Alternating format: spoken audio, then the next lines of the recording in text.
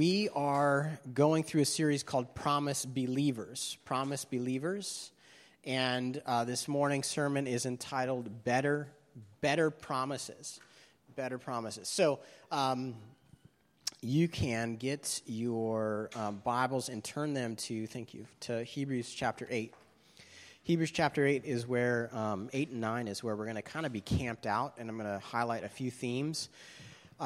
This series is based off of a class that I took in Bible college with a man named Bob Hoekstra, and he named his series called Promise Believers, and he was teaching this right around the time that Promise Keepers was popular, and he was kind of playing around, being a little bit nitpicky, and it's this idea that as followers of Jesus, we are not, God's not looking at us saying, hey, you need to make a bunch of promises to me. Like, I saved you, and now you're going to live by pulling up yourself by your bootstraps and making these promises on how you're going to behave. No, what's supposed to continue is that we, as followers of Jesus, are just believing the promises that he makes.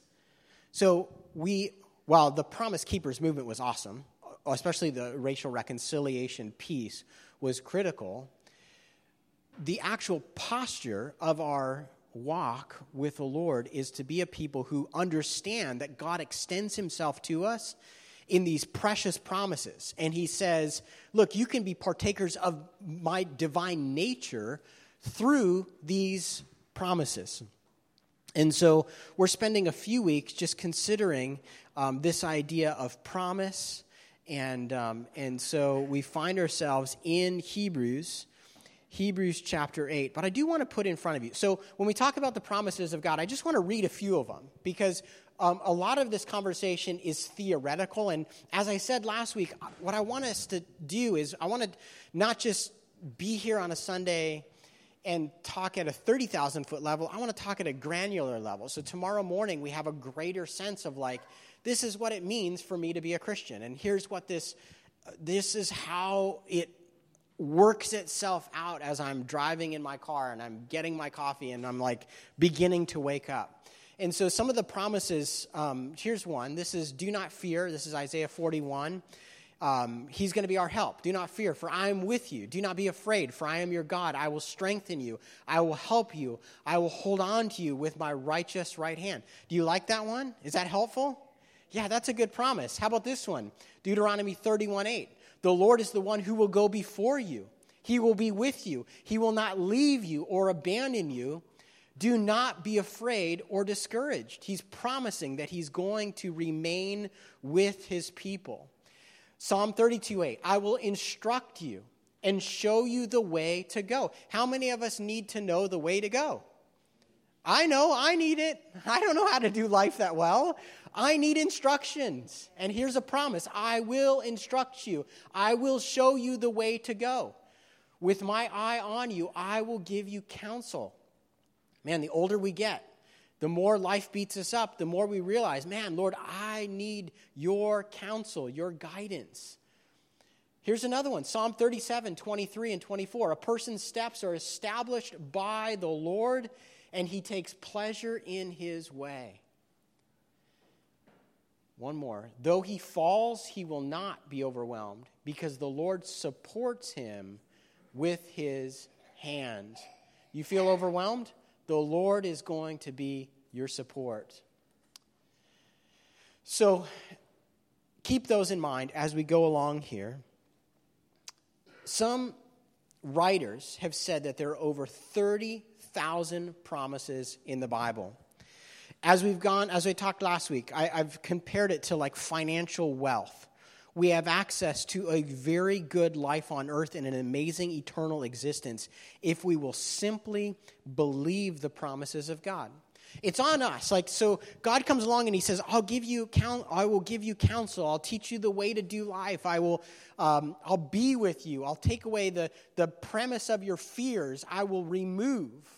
Like, God extends himself with these amazing promises. Let's say there's 30,000, right? And I haven't gone through and counted all of them, right? Let's say there's 30,000. Like, there's a lot there for us to take advantage of, but it's on us to respond to him and let him make those promises and fulfill those promises to us. While we are called to believe what God promises, it is a bit more nuanced than that. We read, we study, we memorize, we believe the promises of God because of the person of Jesus Christ. Jesus is our legal standing, giving us access to the promises of God. But he is also the priest who applies the promises to our lives like a doctor giving out a prescription to an illness. So these promises are made, but what we're going to focus on this morning is how deeply these promises are tied in with the person of Jesus Christ. These aren't just like confetti paper that's thrown out there to grab a hold of, but they are the promises that are applied like a prescription by our high priest to our life. They are personally guaranteed because of the work that Jesus did on the cross. They are ours personally because of Jesus. So, Hebrews 8:6. Hebrews 8:6. Well, let me give you again, just so that you have this idea, because this is kind of my big idea for the sermon this morning. Jesus is our legal standing, giving us access to the promises of God, but he is also the priest who applies the promises to our lives like a doctor giving out a prescription for illness. Hebrews 8:6 says this, "But Jesus has now obtained a superior ministry, and to that degree he is the mediator of a better covenant, which has been established on better promises." Now, there's a bunch of technical words in there, and so I just want to ask and answer some questions around the words found in this verse. When it says that Jesus is mediating a better covenant, what does he mean by covenant? What's a covenant? Do any of you kids know what a covenant is? A promise, yes, a promise. That's going to be kind of here in this definition. A covenant is a chosen relationship in which two parties make binding promises to each other. It is a chosen relationship where the parties make a binding covenant. They make a binding promises to each other. So what does it mean for Jesus to mediate a better covenant? The function of a mediator is to intervene between two parties in order to promote relations between them, which the parties themselves are not able to affect. The situation required the office of a mediator. It is often the office of a mediator is often one of estrangement and alienation, and the mediator affects reconciliation. So Jesus is, in our verse here in Hebrews, Jesus is called the mediator of a better covenant. He's the mediator of a better covenant. Imagine when you go up to the drive-thru at McDonald's, okay? And you're hungry, and you know you want that Big Mac, right? And you are like, I need that. And so you drive up, and all of a sudden, through that crackly speaker, there comes this voice. "Welcome to McDonald's. How can I help you?" Right? Or something like that, if the speaker's broken, right?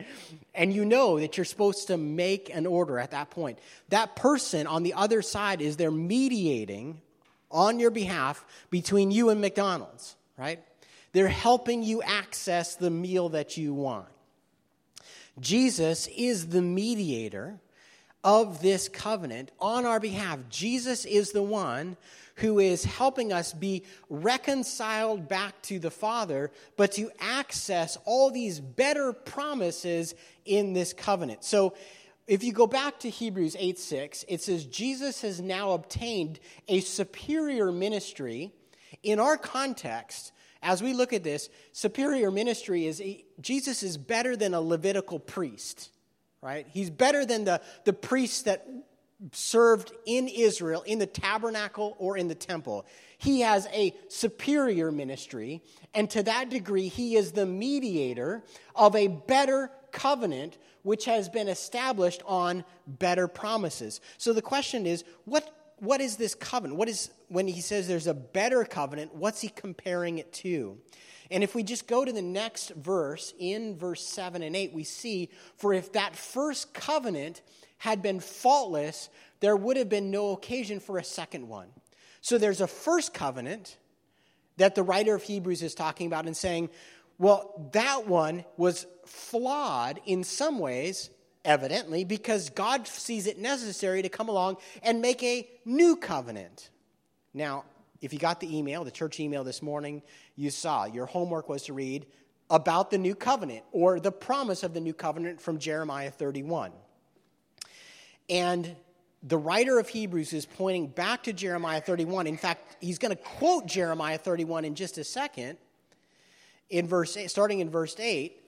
But here in verse 7 he says, for if the first covenant had been faultless, there would have been no occasion for a second one.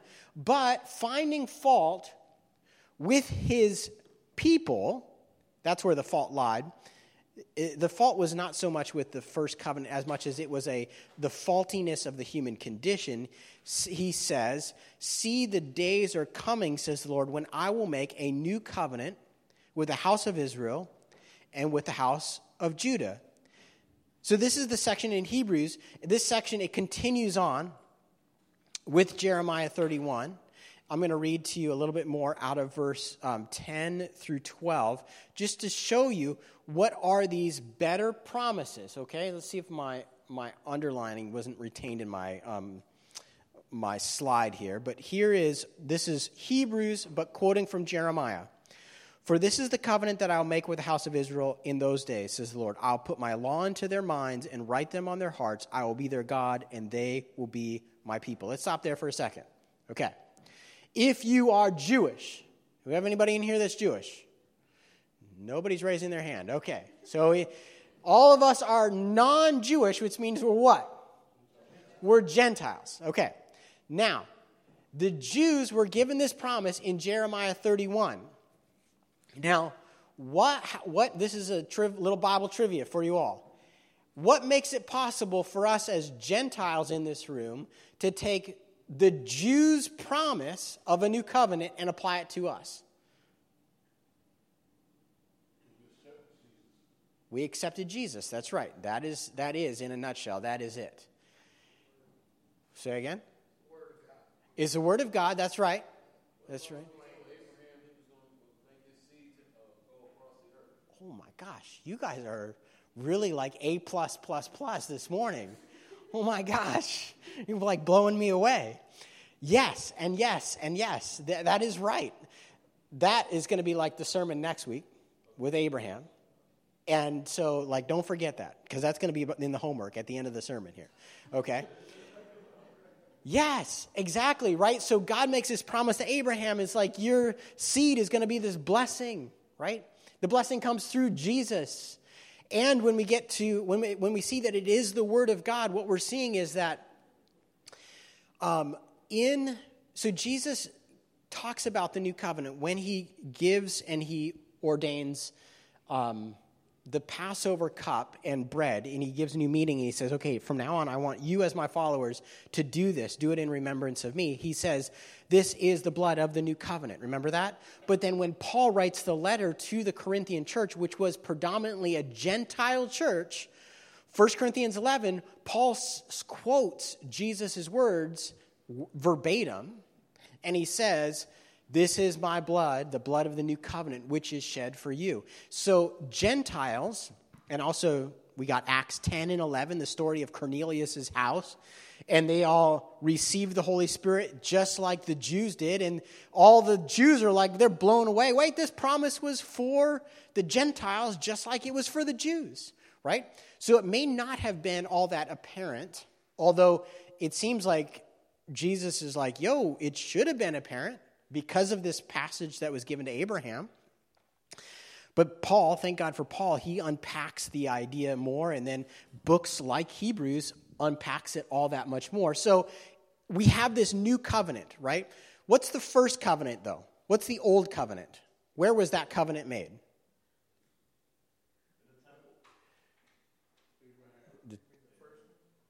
Okay, so yeah, you guys, let me clarify. So you do have the Abrahamic covenant, right?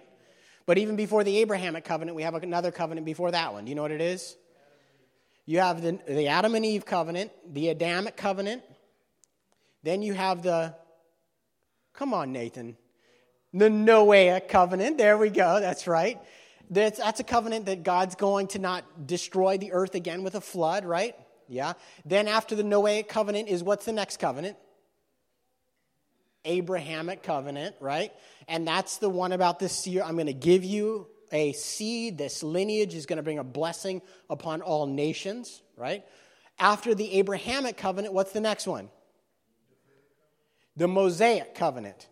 The Mosaic. Moses goes up onto the mountain and he receives the 10 commandments from God about making the temple. We get the Levitical priesthood. We get the order of the nation. It's basically like a constitution for the children of Israel, right? They become a nation. To be a nation, you have to be a common people, a common land, common people, common land, and a common constitution, right? And so with that common constitution, the nation is basically formalized through the Mosaic covenant. And when you think of the 10 commandments, how would you summarize it? We could basically say that the 10 commandments is be perfect, be loving, be holy, right? You got to be perfect. You got to be loving. It's a list of here's what you do, here's what you don't do. It's a lot of laws. Now, was that covenant good enough for the people to experience the blessing of Abraham? You think so? I think that in Hebrews it says no. Well, wait till next week. There was the blessing was not able to come to the nations through the covenant. Now it was a blessing because it was a moral code, and there are people that were expected to join and become converts over to Judaism. But it was unable to change hearts. Well, let's just read it here. Because this is the new covenant that comes in. He says, I will put my laws into their minds and write them on their hearts. What was the material that the old covenant was written on? On stone. That's right. Was the old covenant written on hearts and minds? No, it was an external covenant. It couldn't. So now this is a metaphor. When you have a law written in your minds and in your hearts versus written on a tablet of stone or on a piece of paper, what's the difference between those two? Internal and external. Yeah. So we have the idea of like a sign that's up on the highway that says, don't go faster than 65 miles an hour, right? That's an external sign. That's the ministry of ink. That's about as far as the Levitical priesthood and Moses could go. It's the ministry of written in stone. There is another way that you drive, which is an internal sense of how safe do you feel when you're driving down the road, and you have this own sense. Like if you're driving a car like mine, which is old and rickety, and I'm going around a curve, it doesn't really matter to me what a sign says. There's another law that's going on in my heart and in my mind, which is I don't feel safe going around this curve much faster than this, right?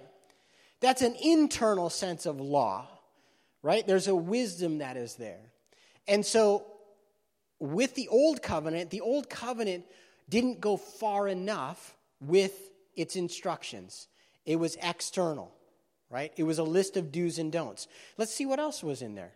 Because in verse 11 it says, we got to go back first.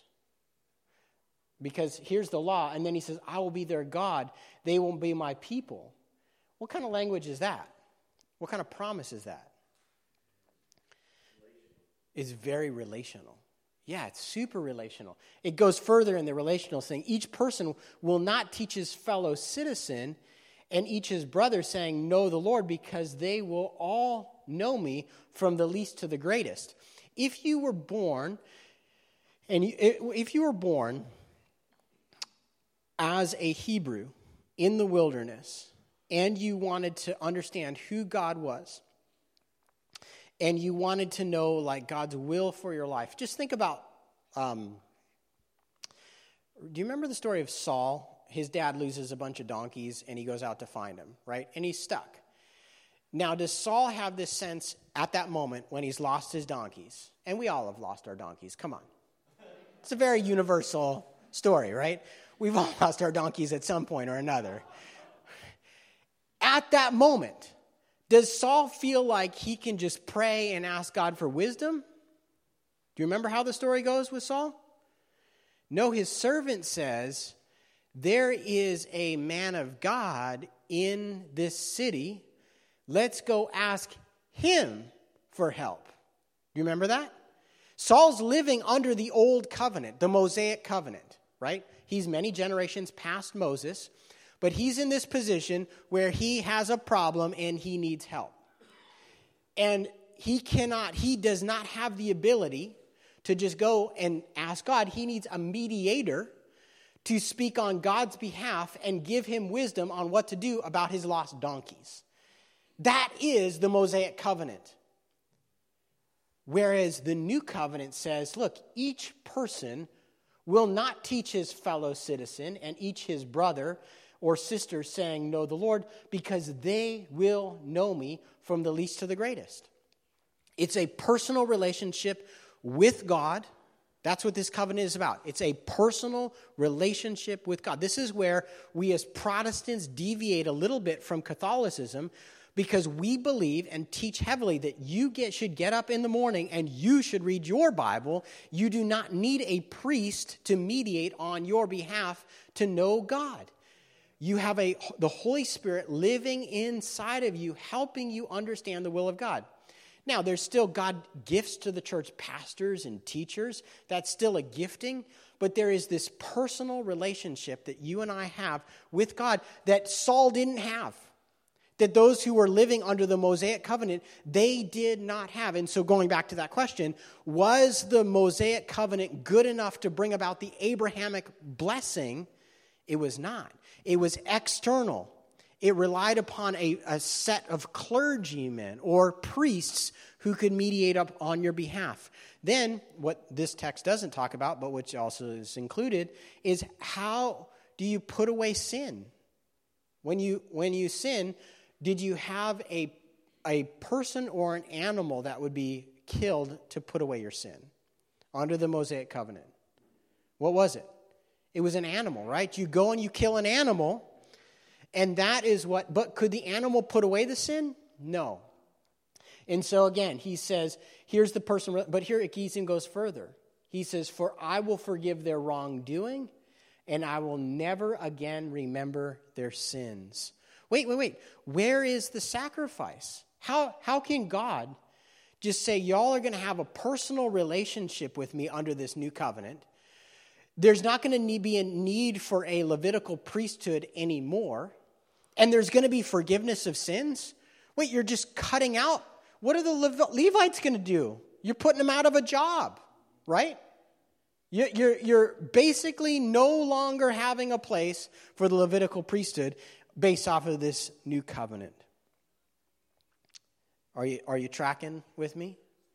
Are you seeing that there's a difference between the Mosaic covenant? Now, how many followers of Jesus do not recognize the difference between 10 commandments and the Mosaic covenant versus a new covenant? How many followers of Jesus are thinking that, well, I believed in Jesus to forgive my sins, and now I need to go and do the 10 commandments in order to make God happy so that my life will work out? And do you see that they're playing by two sets of rules? Do you see how that happens? And the reality is there was a set of followers of God who understood God only through the Mosaic covenant, And they were hoping to and trying their best and even promising God, like, God, we're going to do it. And yet they failed over and over again. And then Jesus brought in a new covenant of better promises. It's this amazing, amazing thing. Amen. The writer of the Hebrews continues his line of thinking by explaining. So if you go on past this verse, he keeps going and he riffs on, and you should read it on your own. Hebrews 8, it continues on talking about the Levitical priesthood. And the writer of Hebrews is trying to help modern day Jews see the weakness of the Mosaic covenant. Now, we're not Jews. Like, we're not wishing for the temple to be reestablished and celebrating Shabbat and going to the synagogue on Saturdays. We're not practicing Jews. And so again, how does this apply to us? Here's why. It's because we have this innate religious sense where we default to legalism, where we think that God is either going to bless us because we did the right thing today, or he's going to ignore us and we can't pray and we can't access grace because we failed today. I've told you guys this before, but this is just my favorite example from my own life was as I was learning these things in Bible college. I was in a room with, I was sharing a room with 5 other guys in Bible college. And I was too lazy or too cheap to buy my own shampoo. And so for a whole semester, I think this was my 3rd semester of Bible college, I faced the temptation of stealing my roommate's shampoo. And when I would give in to that temptation, I had this way of thinking, if I steal my roommate's shampoo, my day is over. God can't bless me because I'm a thief.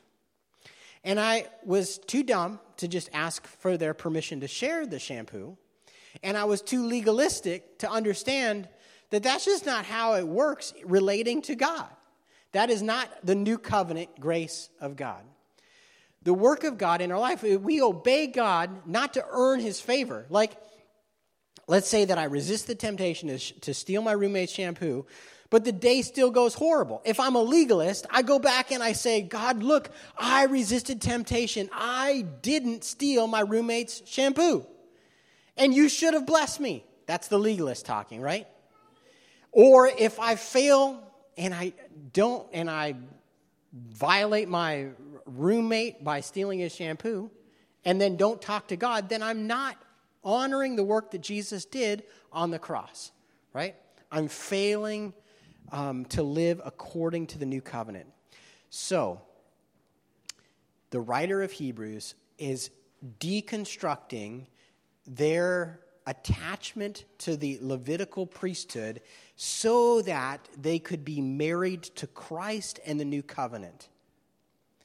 If your heart and my heart is bent towards legalism and doesn't recognize the free grace of God, then we need also to walk through that process of deconstruction so that our hearts can let go of that legalistic relationship with God, because Jesus paid for you and I to relate to God according to grace. We have to, for the sake of time, jump over to Hebrews chapter 9, verses 11 through 14. Hebrews 9, 11 through 13. Just imagine you were reading all of chapter 8 and a big chunk of chapter 9, and you're all read up on the priesthood, and then it starts talking about Jesus, okay? So we have the but here. So this is a but, Christ, and it's contrasting against the Levitical priest. But Christ has appeared as a high priest of the good things that have come in the greater and more perfect tabernacle not made with hands, that is, not of this creation. He entered the most holy place once for all time, not by the blood of goats and calves, but by his own blood, having obtained eternal redemption. For if the blood of goats and bulls and the ashes of a young cow, sprinkling those who are defiled, sanctify for the purification of the flesh? How much more will the blood of Christ, who through the eternal Spirit offered himself without blemish to God, cleanse our conscience from dead works so that we can serve the living God? In other words, how much more awesome is Jesus? Right? That's the idea. How much more awesome is Jesus than the Levitical priest? Jesus used his own blood to have access to a heavenly tabernacle, to go into this place, this holy place that only the priest could access before, and it was on earth. This one's in heaven, and he's done it on our behalf, and now he's able to cleanse our conscience from dead works so that we can serve the living God. Isn't that awesome? Look at verse 15. Because this is, I know you're like, how does this tie with the covenant and the promises? Here it is, right? Here is verse 15. Therefore, he is the mediator of the new covenant. This is Jesus, right? So that those who are called might receive the promise of the eternal inheritance. Do you see that? So Jesus took on this role of being the high priest so that we could have this new covenant, this better covenant, and receive the better promises and the eternal inheritance. So while the Bible is full of promises, we stand at a unique place in history having better promises through the new covenant. Jesus mediates those promises for us. Let me give you one more verse, and then I'm going to give you a little bit of homework. One more verse and then a little bit of homework. Okay? James 2:5. Listen, my dear brothers and sisters. Didn't God choose the poor in this world to be rich in faith and heirs of the kingdom that he has promised to those who love him? Yeah, he has made these promises to us, and he's chosen. Like, we happen to be a church that ministers to people that are not very wealthy. Like, if you're wealthy, we're glad you're here. We need your tithes and offerings. That's awesome. But generally speaking, we are a poor church, right? And that's fun. And the cool thing about James is he's like, look, God chose the poor. He chose those of us that are poor to be poor in this world so that we can be rich in faith and heirs of the kingdom that he has promised to those who love him. Do you see this word heirs? Do you see that word heirs? It goes back to another word here, right here, inheritance. Same root word. Heirs and inheritance share the same idea. An inheritance is what is given to an heir. An heir to the throne, we just saw, right? An heir to the throne this last week. The queen died.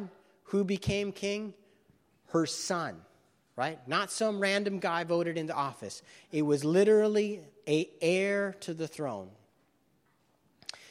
What we're going to look at next week is this idea of the promises are ours through inheritance, right? And we participate and become the inheritors. We become the heirs to the promise of God through faith.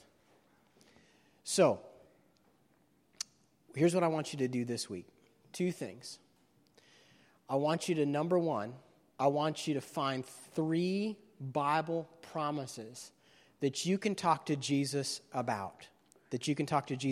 Now, 2 weeks ago, and maybe you all don't get this, and so what I'll do is I'll put it on the website as well, the church website. There is a free PDF with all the promises of God or something like that. It was out there, and it was tons of scripture, a little bit of introduction. So what I want you to do is I want you to go, and I just want you to find 3 promises. 3 promises that you can have a conversation with Jesus about. Now, when you have a conversation with somebody, usually that means that you've meditated on it, you've thought a little bit about it.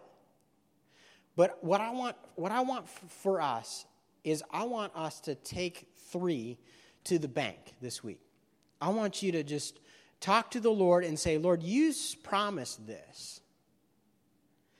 But I'm feeling like this, or I'm facing, remember in the middle of our worship service, I asked you to just confess inadequacy and insufficiency?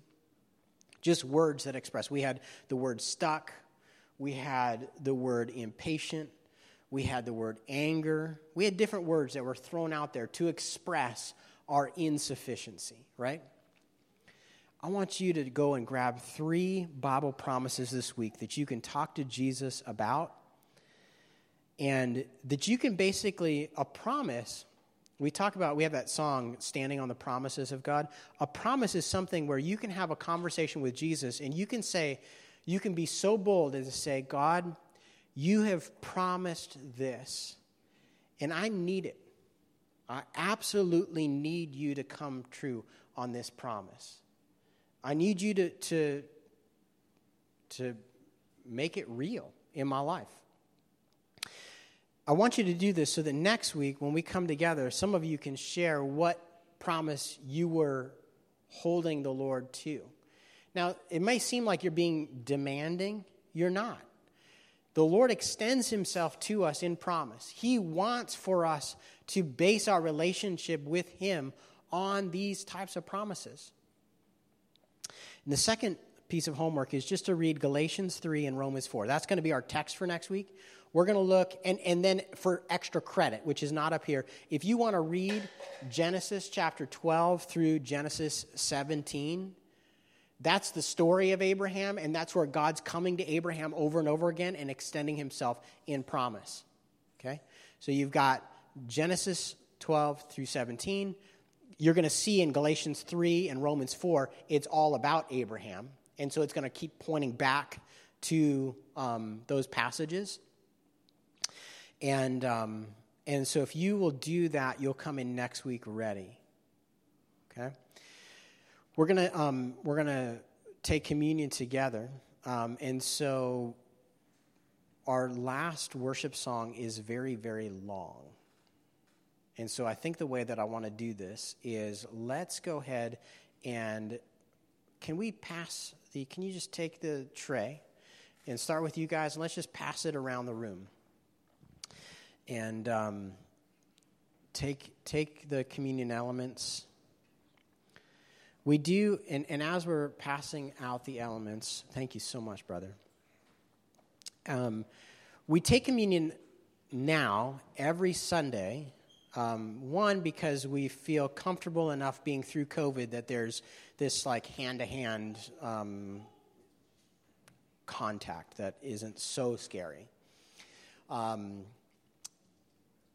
But the second reason why that's kind of getting out of COVID. But what we do and why the communion elements sit here in the middle of the room is because we're remembering the work of Christ on our behalf.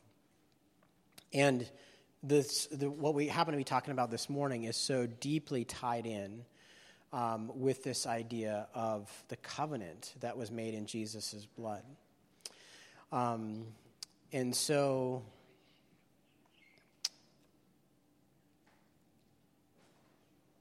let me pull up 1 Corinthians 11, which I mentioned, and we have some kids in here. So I want to just address our kids for just a second. Okay, if you're a kid, raise your hand. Okay, good. There's one. Joshua, raise your hand. Are you a kid? Yes. Are you living in denial? Yeah.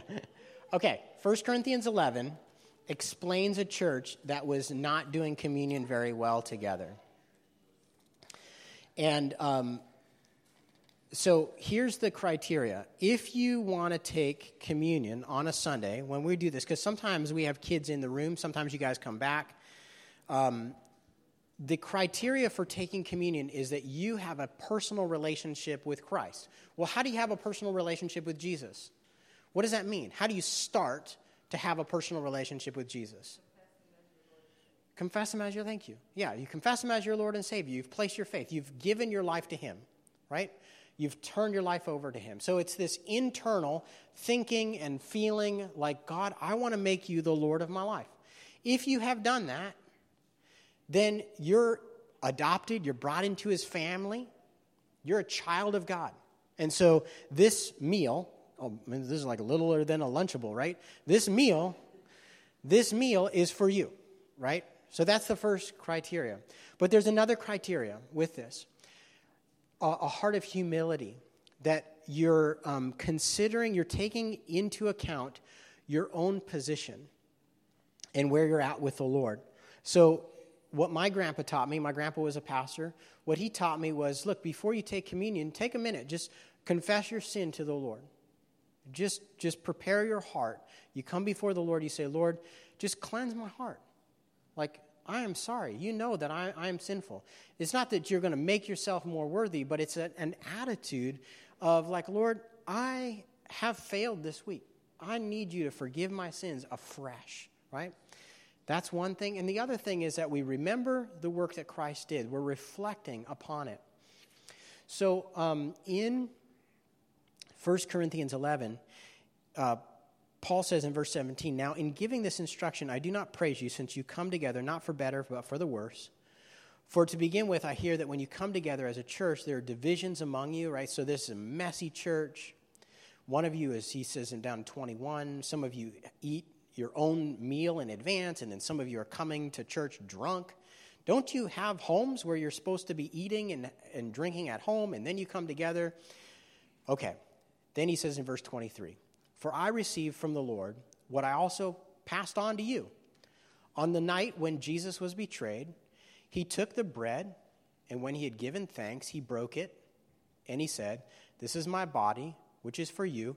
Do this in remembrance of me. So we take the bread. So go ahead and pull back that top layer of your communion.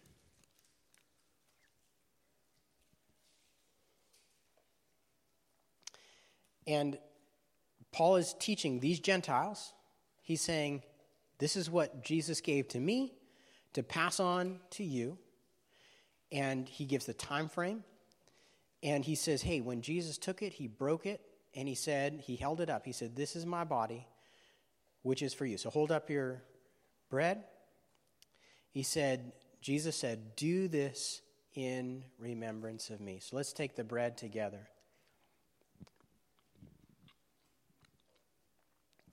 And then you can pull back the top layer of your juice.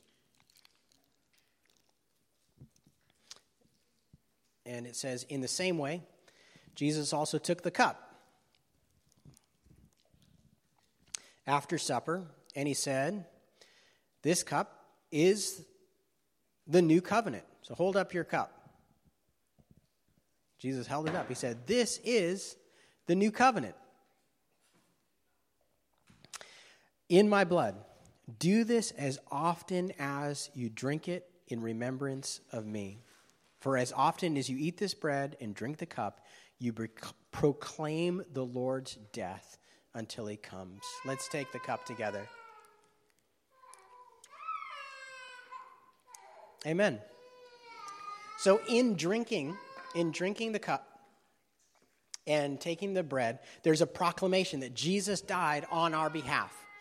So when you're taking the Passover meal, there is like this, it's like a family meal. Like kids are there, we're all together, we're a big family. So I know sometimes which is good, like we'll pray, we'll be singing and we'll kind of like have our heads bowed, but there's also an appropriateness to having this meal where we're looking at each other. Sometimes in churches they'll serve each other the meal and they'll say, this is the cup, this is the blood of Jesus shed for you. And it's interactive. There's not a lot of rules around this other than, hey, when you take communion, you've got a heart that's prepared for the Lord. It's about Jesus. We're remembering what he did. And it is this beautiful ritual that we're called to do, proclaiming the death of Jesus until he comes. Amen? Lord, we are so grateful. We're so grateful for your death, the covenant that you made with us. And Lord, as we close out our service this morning, we would ask that there would just be a blessing that goes into our life through these promises, but then it goes out through us into the people we interact with this week. Lord, as we finish up with this last song, Lord, would you fill us afresh with your Spirit and prepare us, Lord, to be in the mission field that you've called us to. We pray this in Jesus' name. Amen.